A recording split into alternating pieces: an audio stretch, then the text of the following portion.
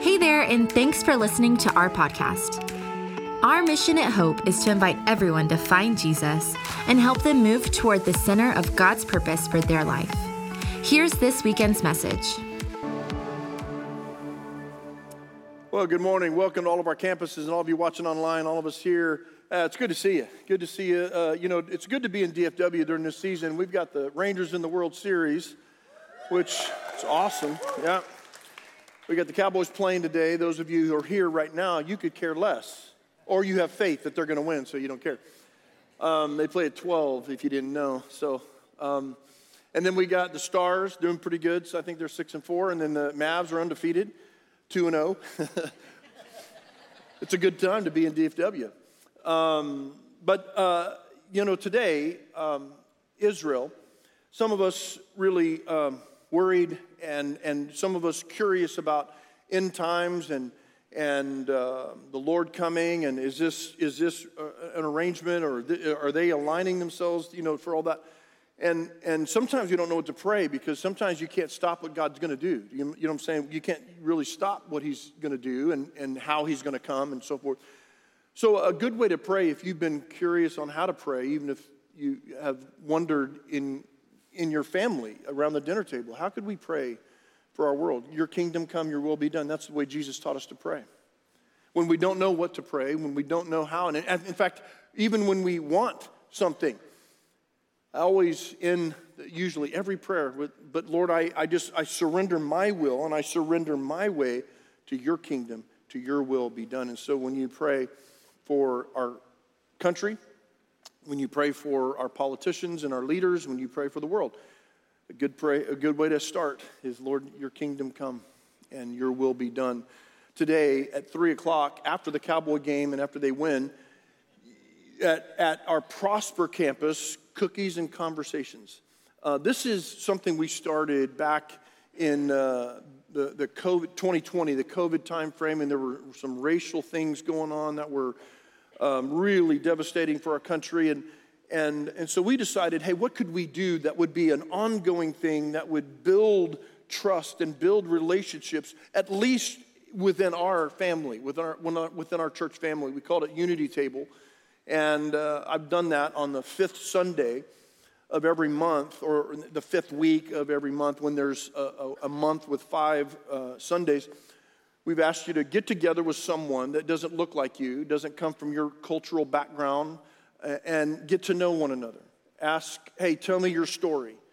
And so today at 3 o'clock at our Prosper campus, we have cookies and conversation. It's just a way for us, and it's nothing weird, nothing political. It's just, hey, how can we build relationships? How can we build trust with one another? And it's just different. Let me just tell you, it's different when you sit across the table and you build a relationship and you make a friend that doesn't look like you, didn't come from your background, and it's powerful. So today at 3 o'clock at the Prosper campus, if you can, it would be a great thing to be a part of. Today, Jesus-centered living, we're going to conclude this series, and over the last 4 weeks, we've talked about Jesus-centered belief. That's important, what we believe, and that leads to how we live, Jesus-centered living.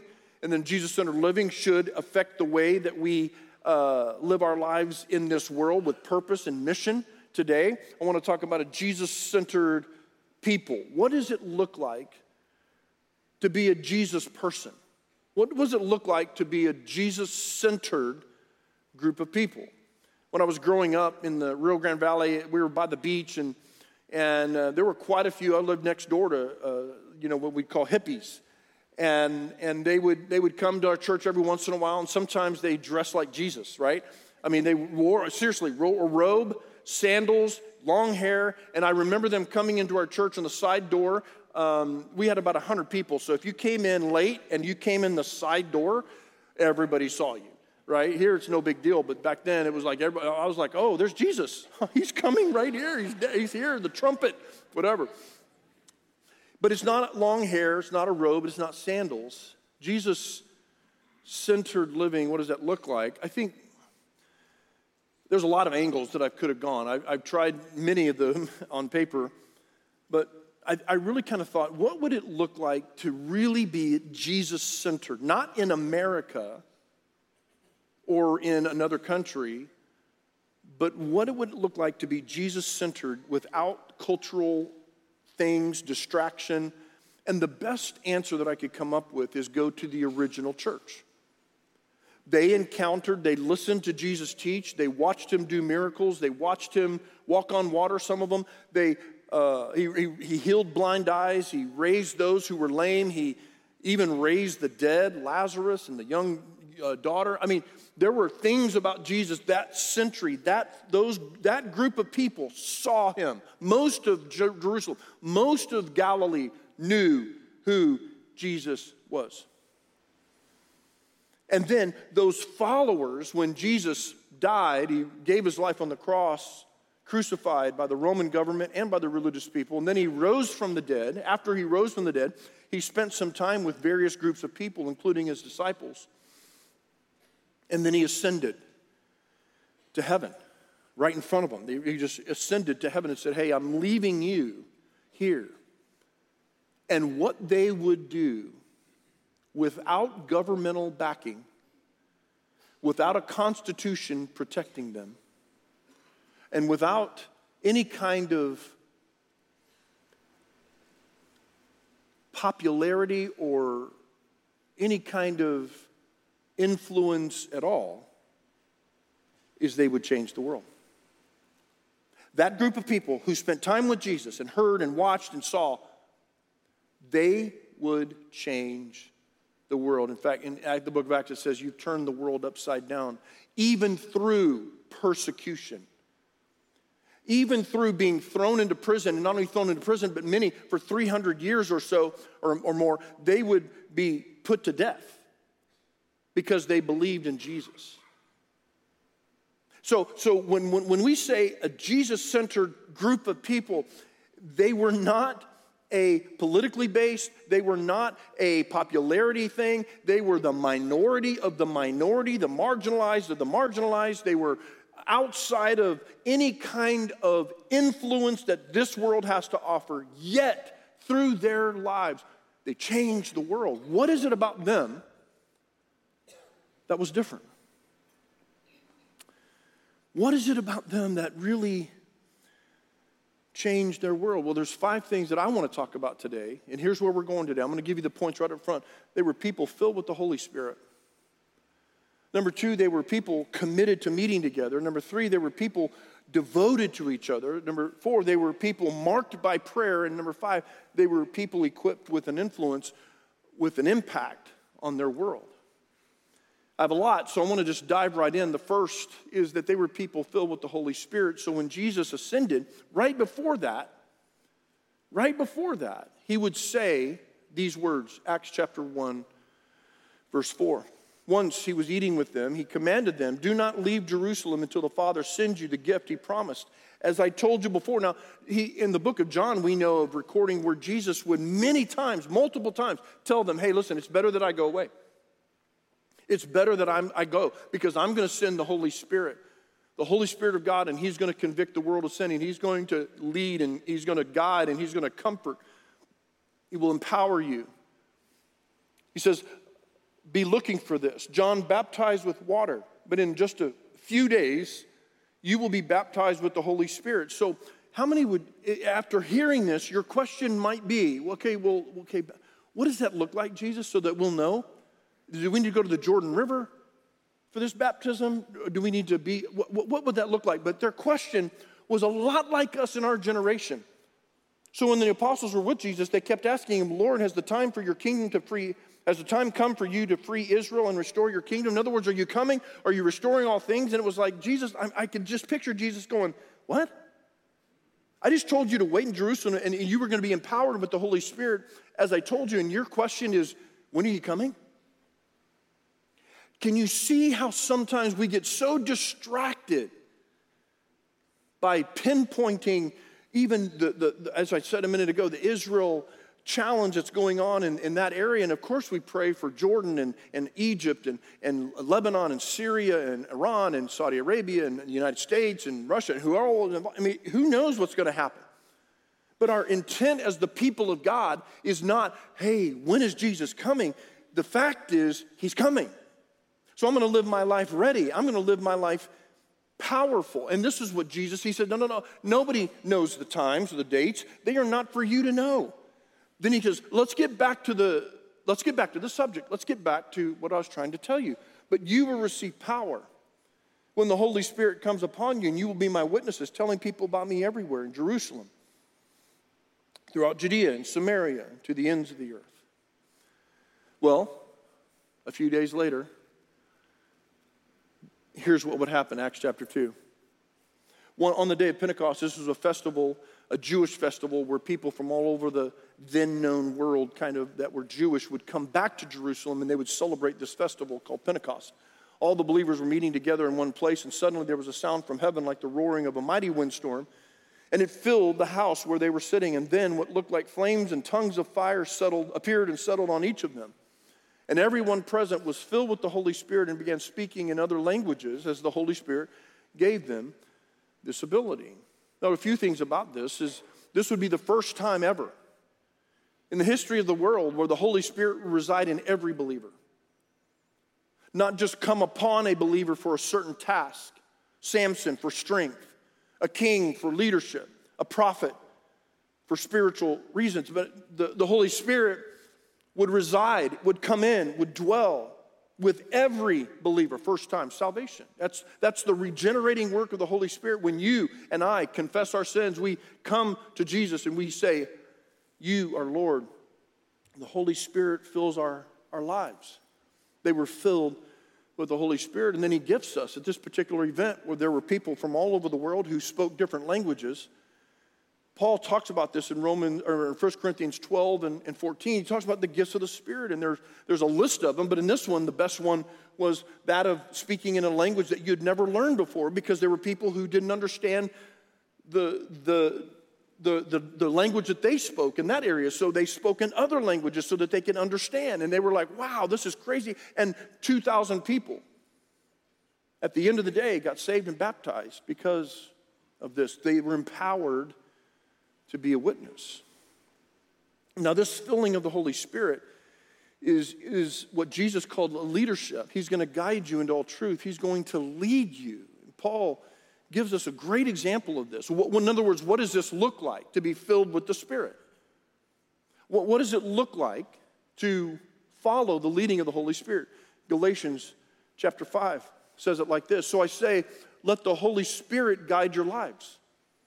Then you won't be doing what your sinful nature craves. The sinful nature wants to do evil. And we all know this. We all have a side of us that wants to do the wrong thing, wants to do the thing that we know we're not supposed to do. That's the sinful nature side, the flesh side. The sinful nature wants to do evil, which is just the opposite of what the Spirit wants. And the Spirit gives us desires that are the opposite of what the sinful nature desires. These two forces are constantly, and we know this, constantly fighting each other so that we are not free to carry out our good intentions. But when you're directed by the Spirit, you're not under obligation to the law of Moses. In other words, it's not about checking the boxes so that you can be made right with God. It's not about like, okay, I'm going to will myself to do the right thing. No. You're directed. When you're directed by the Holy Spirit, you're not under that. When you follow the desires of your sinful nature, though, the results are very clear. Sexual immorality, impurity, lustful pleasures, idolatry, sorcery, hostility, quarreling, jealousy, outburst of anger, selfish ambition, dissension, division, envy, drunkenness, wild parties. Should I repeat that line? Drunkenness, wild parties, and other sins like these. Let me tell you again, as I have before, that anyone living that sort of life, you're not going to inherit the kingdom of God. That's not what the kingdom of God is about. But the Holy Spirit, listen, when we are directed by the Holy Spirit, He produces this fruit. He produces, instead of the sexual immorality, impurity, and envy and jealousy, He produces love, joy, peace, patience, kindness, goodness, faithfulness, gentleness, and self-control. There is no law against these things. The law doesn't compare to what the Holy Spirit is doing because it comes from within. 2 Corinthians 3:16. When that veil is removed, in other words, before we come to Christ, there's a blinder light. It's like we can't even see straight. We can't even see clearly. But when that veil is taken away, the Lord is the Spirit, and wherever the Spirit of the Lord is, there's freedom. So all of you who have had that veil removed can see and reflect the glory of the Lord. And listen to this, and the Lord who is the Spirit, listen, this is what the Spirit does, makes us more and more like Him as we are changed into His glorious image. You're saying, John, why did you read all that? I read all that is because this is what the Holy Spirit does. Being filled with the Holy Spirit looks like this, that we look like Jesus. That we are being conformed to the image of Jesus. Being filled with the Spirit doesn't mean make us weird. Being filled with the Holy Spirit doesn't make us crazy. But being filled with the Holy Spirit transforms us. It molds us into the image of who Jesus really is. Jesus-centered living. When you go back to the original, you go back to the people who had no backing whatsoever from anyone.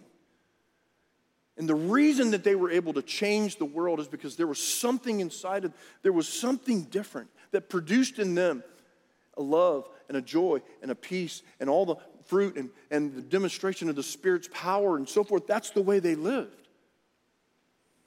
Let me put on the screen like this. The Holy Spirit's work in our lives transforms us to be Jesus-centered people. So let me ask you a question. How closely are we following the Spirit's lead in our lives? Maybe another question would be, how much are we allowing the sinful nature to lead our lives? The sinful nature is about me. The sinful nature is protection. The sinful nature is what I want to do. The sinful nature is leading us toward things that are contrary to the Spirit, and they're always in opposition. But if we're led and directed by the Spirit, it produces in our lives Jesus. Love, joy, peace, patience, kindness, faithfulness, gentleness, self-control. There's something in our lives that's different. There was something in their lives, and we'll talk about this in point 5, that was different. They were a people filled with the Holy Spirit. The second is they were people committed to meeting together. Acts chapter 2, verse 42. I've said this, I don't know how many times in this church. All the believers devoted themselves to the apostles' teaching. They came together and they heard teaching. Verse 46 says it this way. They worshiped together at the temple each day. Hey, listen, we only ask you to come once or twice a week. They were there every day. Some of you wouldn't be going to heaven, right? I'm too busy for that. I got to travel. They were there every day. So I'm not trying to relate that culture and say that we got to do everything they did. But what they were committed to, the overarching principle, is they met together. They were devoted to meeting, committed to meeting together. It wasn't about their schedule. It was about, hey, we're going to be, and please, I'm not being legalistic, but they were centered on the important, on Jesus. Hebrews 10:23 says, let's hold on to this hope, that we affirm. Let's not waver. Let's hold on to the hope. God can be trusted to keep His promises. Let us think of ways as we meet together. Let's think of ways to motivate one another to acts of love and good works. And let us not neglect meeting together, as some in the habit are doing, or some people do, but encourage one another. So when we get together and we hear teaching and we motivate one another to acts of good works and love, and we encourage one another in the Lord not to give up on that hope. So when we come together, it's, hey, are you going to Project Serve and put together Thanksgiving boxes? Are you going on that mission trip? Are you going on that camp, or to that camp or that retreat? Are you going to Bible study, or going to Regen? Are you going to re-engage? Are you going to, we're constantly motivating and encouraging one another. But let me put it on the screen like this. The commitment to meeting together is not about being entertained. And I want us to have fun in church, right? Some of you, I joke about things, motorcycles and the Cowboys and Rangers, and some of you are like, I wish you wouldn't talk about that stuff in the house of God. Can I just tell you, this isn't the house of God. You, me, we are the house of God, right? Okay, so anyway, I just wanted to jab you a little bit. For those of you too self-righteous for us, the commitment to meeting together is not about being entertained. Seriously, it's not about, okay, John, what you got today? I got my coffee ready, got my sweet tea ready, but better be worth it because I got up for this. You know what I'm saying? It's not about it being entertained, coming and watching a show. And many of us, we've got, and maybe our culture, our Christian culture has developed this over the years, and I don't know what to do about it necessarily, but it's not about what they're singing. It's not about how they're singing. And again, I don't want anybody up here can't sing. Right? Neither do you. But it is not about being entertained. It's about spiritual growth. It's about the disciples teaching and about growing in our faith in each other, motivating each other in love and good works, and encouraging each other to become Jesus-centered people. That's why we do this. So let me ask you a question. How committed are we to meeting and growing together?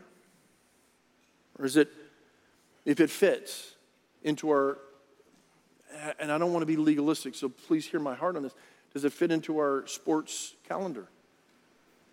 Does it fit into our schedule of travel? Does it fit into whatever? Does that make sense? And I'm not saying legalistic. I'm just saying that some of us meet, but we're not committed to it, devoted to it. Does it make sense? And so, again, not trying to be legalistic. I'm just trying to say how important it is that we are not coming and attending church so that we can check a box or that we can become a number. It's how devoted are we to meeting together, because it goes to the next one. Number 3, people devoted to each other. It's one thing to meet together, but it's one thing to be devoted to one another. Acts 2:42, they were devoted to the apostles' teaching. They were devoted to fellowship and to sharing in meals, including the Lord's Supper. Verse 44 says it like this: all believers met together in one place and they shared everything they had. They sold their property and possessions and shared the money with those in need. It's not saying that we have to do this in particular, but it does mean that when we get together, it's not just a meeting. It's not just a, hey, how you doing? And then we go about our way. But there are some groups of people that meet, even though we're a large church, that you are devoted to one another. I've got small groups that I'm devoted to them. If they go through a hard time, we're there. If they're going through a rough time in their family, we're there. There is a devotion to this. There's a love. We never, let me put on the screen, we never look more like Jesus than when we love one another.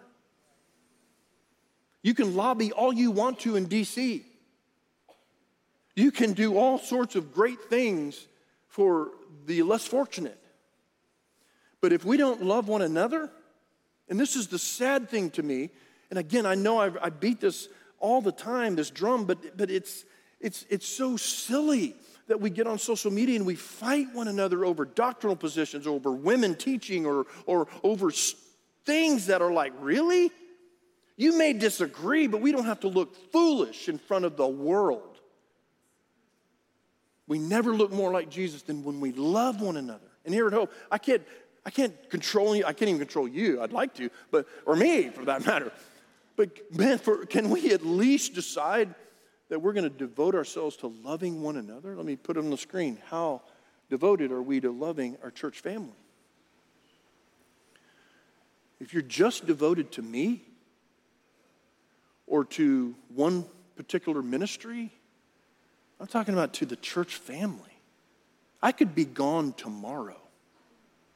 God forbid, but I could be gone tomorrow. Are we devoted to each other? Does that make sense what I'm saying? Because it's important. Because the early church, talking about Jesus-centered living, there was something about them. In the way that they lived, they absolutely turned their known world upside down because of the way that they lived. And part of it is that they were filled with the Spirit of God. And they were committed to meeting together and growing in their faith and encouraging one another. And then they were devoted to one another personally. Do you have friendships here in this community of faith, in this church, where you're devoted to one another? The fourth is, they were marked by prayer. Acts 2:42, they were devoted to the apostles' teaching, fellowship, breaking bread, including the Lord's Supper, and to prayer. They were devoted to prayer. And let me just put it on the screen quickly. Prayer helps us align with God's kingdom and God's will. Prayer helps us become a Jesus-centered people. So what I mean by this is the way Jesus taught us to pray. I talked about it at the beginning, that we don't pray my will.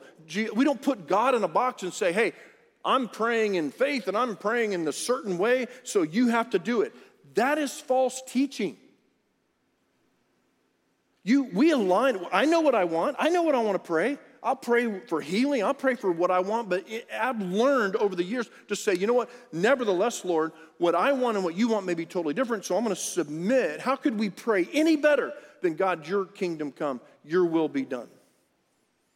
No, there's no better way to pray. And so many times we're trying to align God with our will. Rather, prayer aligns us with his. Many times we fast. And a lot of times the reason we fast is because we want something really bad. Oh, I'm going to fast now. I'm going to fast. And I hope I get his attention.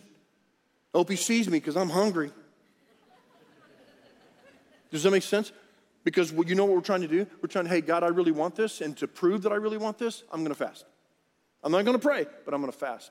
And I'm telling you, fasting, prayer is to align ourselves with God's will, not get him to align with ours. What does your prayer life look like? And for many of us, don't take offense, but many of us, our prayer life is when we're on the tollway and somebody stops in front of us, oh, Jesus. And that's our prayer life. Seriously.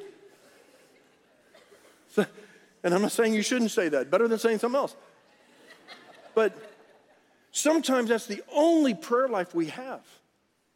And I know prayer is a religious term. Take it out. Talk. Do you have a talk life with God? If you can talk, if you can put words together, you can pray. You don't have to come to a church. You don't have to light a candle. You don't have to kneel. You don't have to lay down. You can talk to God any way. You can talk to him in the car. You can talk to him in your office. You can talk to him in your bedroom. You can talk to him anywhere. You can say, God, hey, I need your wisdom here. I'm not sure what to do. I'm not sure how to handle this person. I'm not sure what I'm supposed to take. Am I supposed to take this job, move across the country? God, I need your wisdom. I want your kingdom to come in my life. I want your will to be done in my family. God, help me.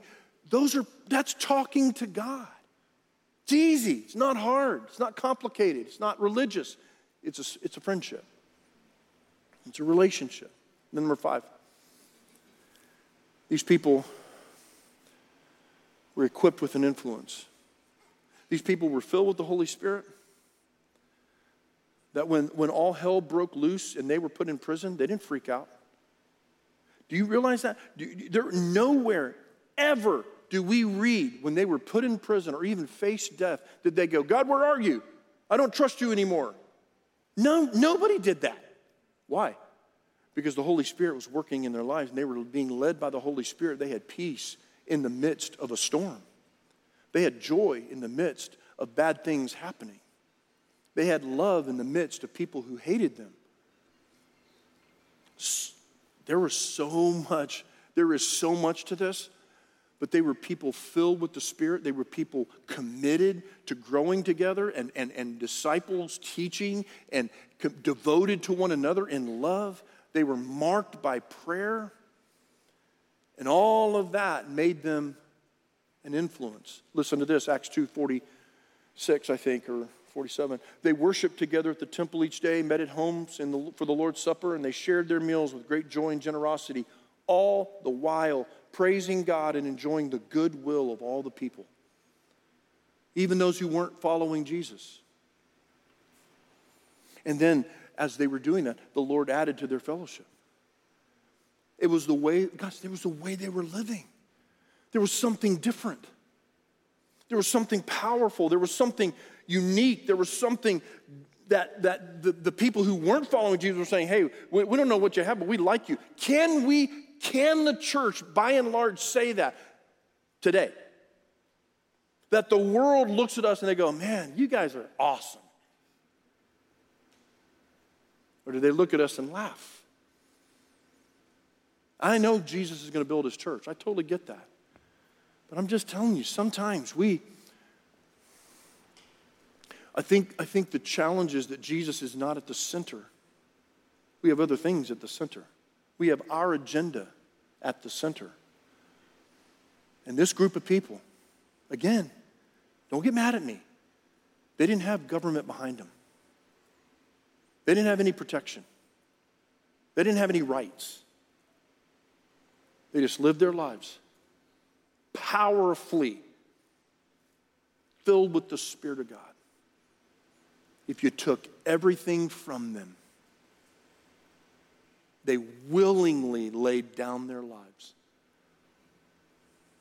because they love Jesus and they love people. Let me put on the screen. Jesus-centered people always gain influence. Always. I know this. I know this. Jesus-centered people are the kind of people that those who are unbelieving look at and they go, there's something interesting. I don't know. I don't know about this whole Jesus thing, God thing, creation. I don't know. I've got doubts. But I'm telling you, there's something about you and the way that you're living that interests me. Let me put on the screen like this. How well are we influencing those around us for the gospel? Do they look at our lives and go, wow, man, thank you for doing that. Thank you for living the way you live. I don't even know how you live. I don't even know what their thing is, but I like you. There's something about you. Now, I know Jesus said that they're going to throw you in prison and they're going to hate you. Yeah, yes. But there's also an influence that as we remain, John 15, as we remain connected to Him, Jesus-centered living, there's going to be fruit. So let me put this whole series together. Jesus-centered belief plus Jesus-centered living plus Jesus-centered mission equals a Jesus-centered life. Every time. And I'm not saying this is easy, but it's intentional. And I'm asking myself this question. I'm not preaching to you. I'm saying, man, there are areas of my life that sometimes I am selfish. Sometimes I am, political. Sometimes I am centered on myself and my way and my family. And Jesus-centered people are Jesus-centered people. Jesus at the center. Whatever He wants, that's what I want. Wherever He goes, that's where I go. Whatever He does, that's what I do. Not me at the center. Not my family at the center. Not the Cowboys at the center. Not my money at the center. Not my career at the center. Not my travel at the center. Jesus, you are at the center of my life. And when you get on that potter's wheel and that clay is being molded, and if you're centered, filled with the Holy Spirit, committed to meeting together and devoted to loving one another and marked by prayer, there is going to be an influence in your life, from your life. And those around you are going to want what we have. It's powerful, guys. And hope, I can't speak for other churches, but I can speak, hopefully I can speak for us. That we want to be Jesus-centered. So in just a minute, they're going to sing a great song. I love this song. And I want you at all of our campuses, they're going to sing this.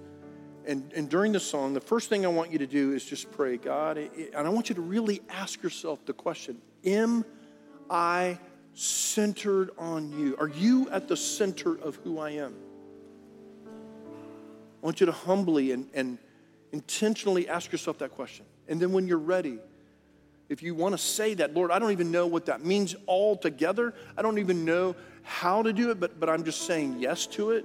I want you to stand in the middle of the song at whatever point you're like ready, like, man, I'm in. I want to surrender my way. And I want Jesus to be at the center of my life. Lord, you're so good, and what I want more than anything for us as a church is that we would align with your purposes. We would align with your will and your kingdom, not ours. or not a kingdom of this world. So Lord, help us to be fully faith-filled and believing, fully in on living and being missional and being a people who are centered on you. And the kingdom of God will come, and the will of God will come here in our lives, in our church, as it is in heaven. We surrender everything. In Jesus' name, amen.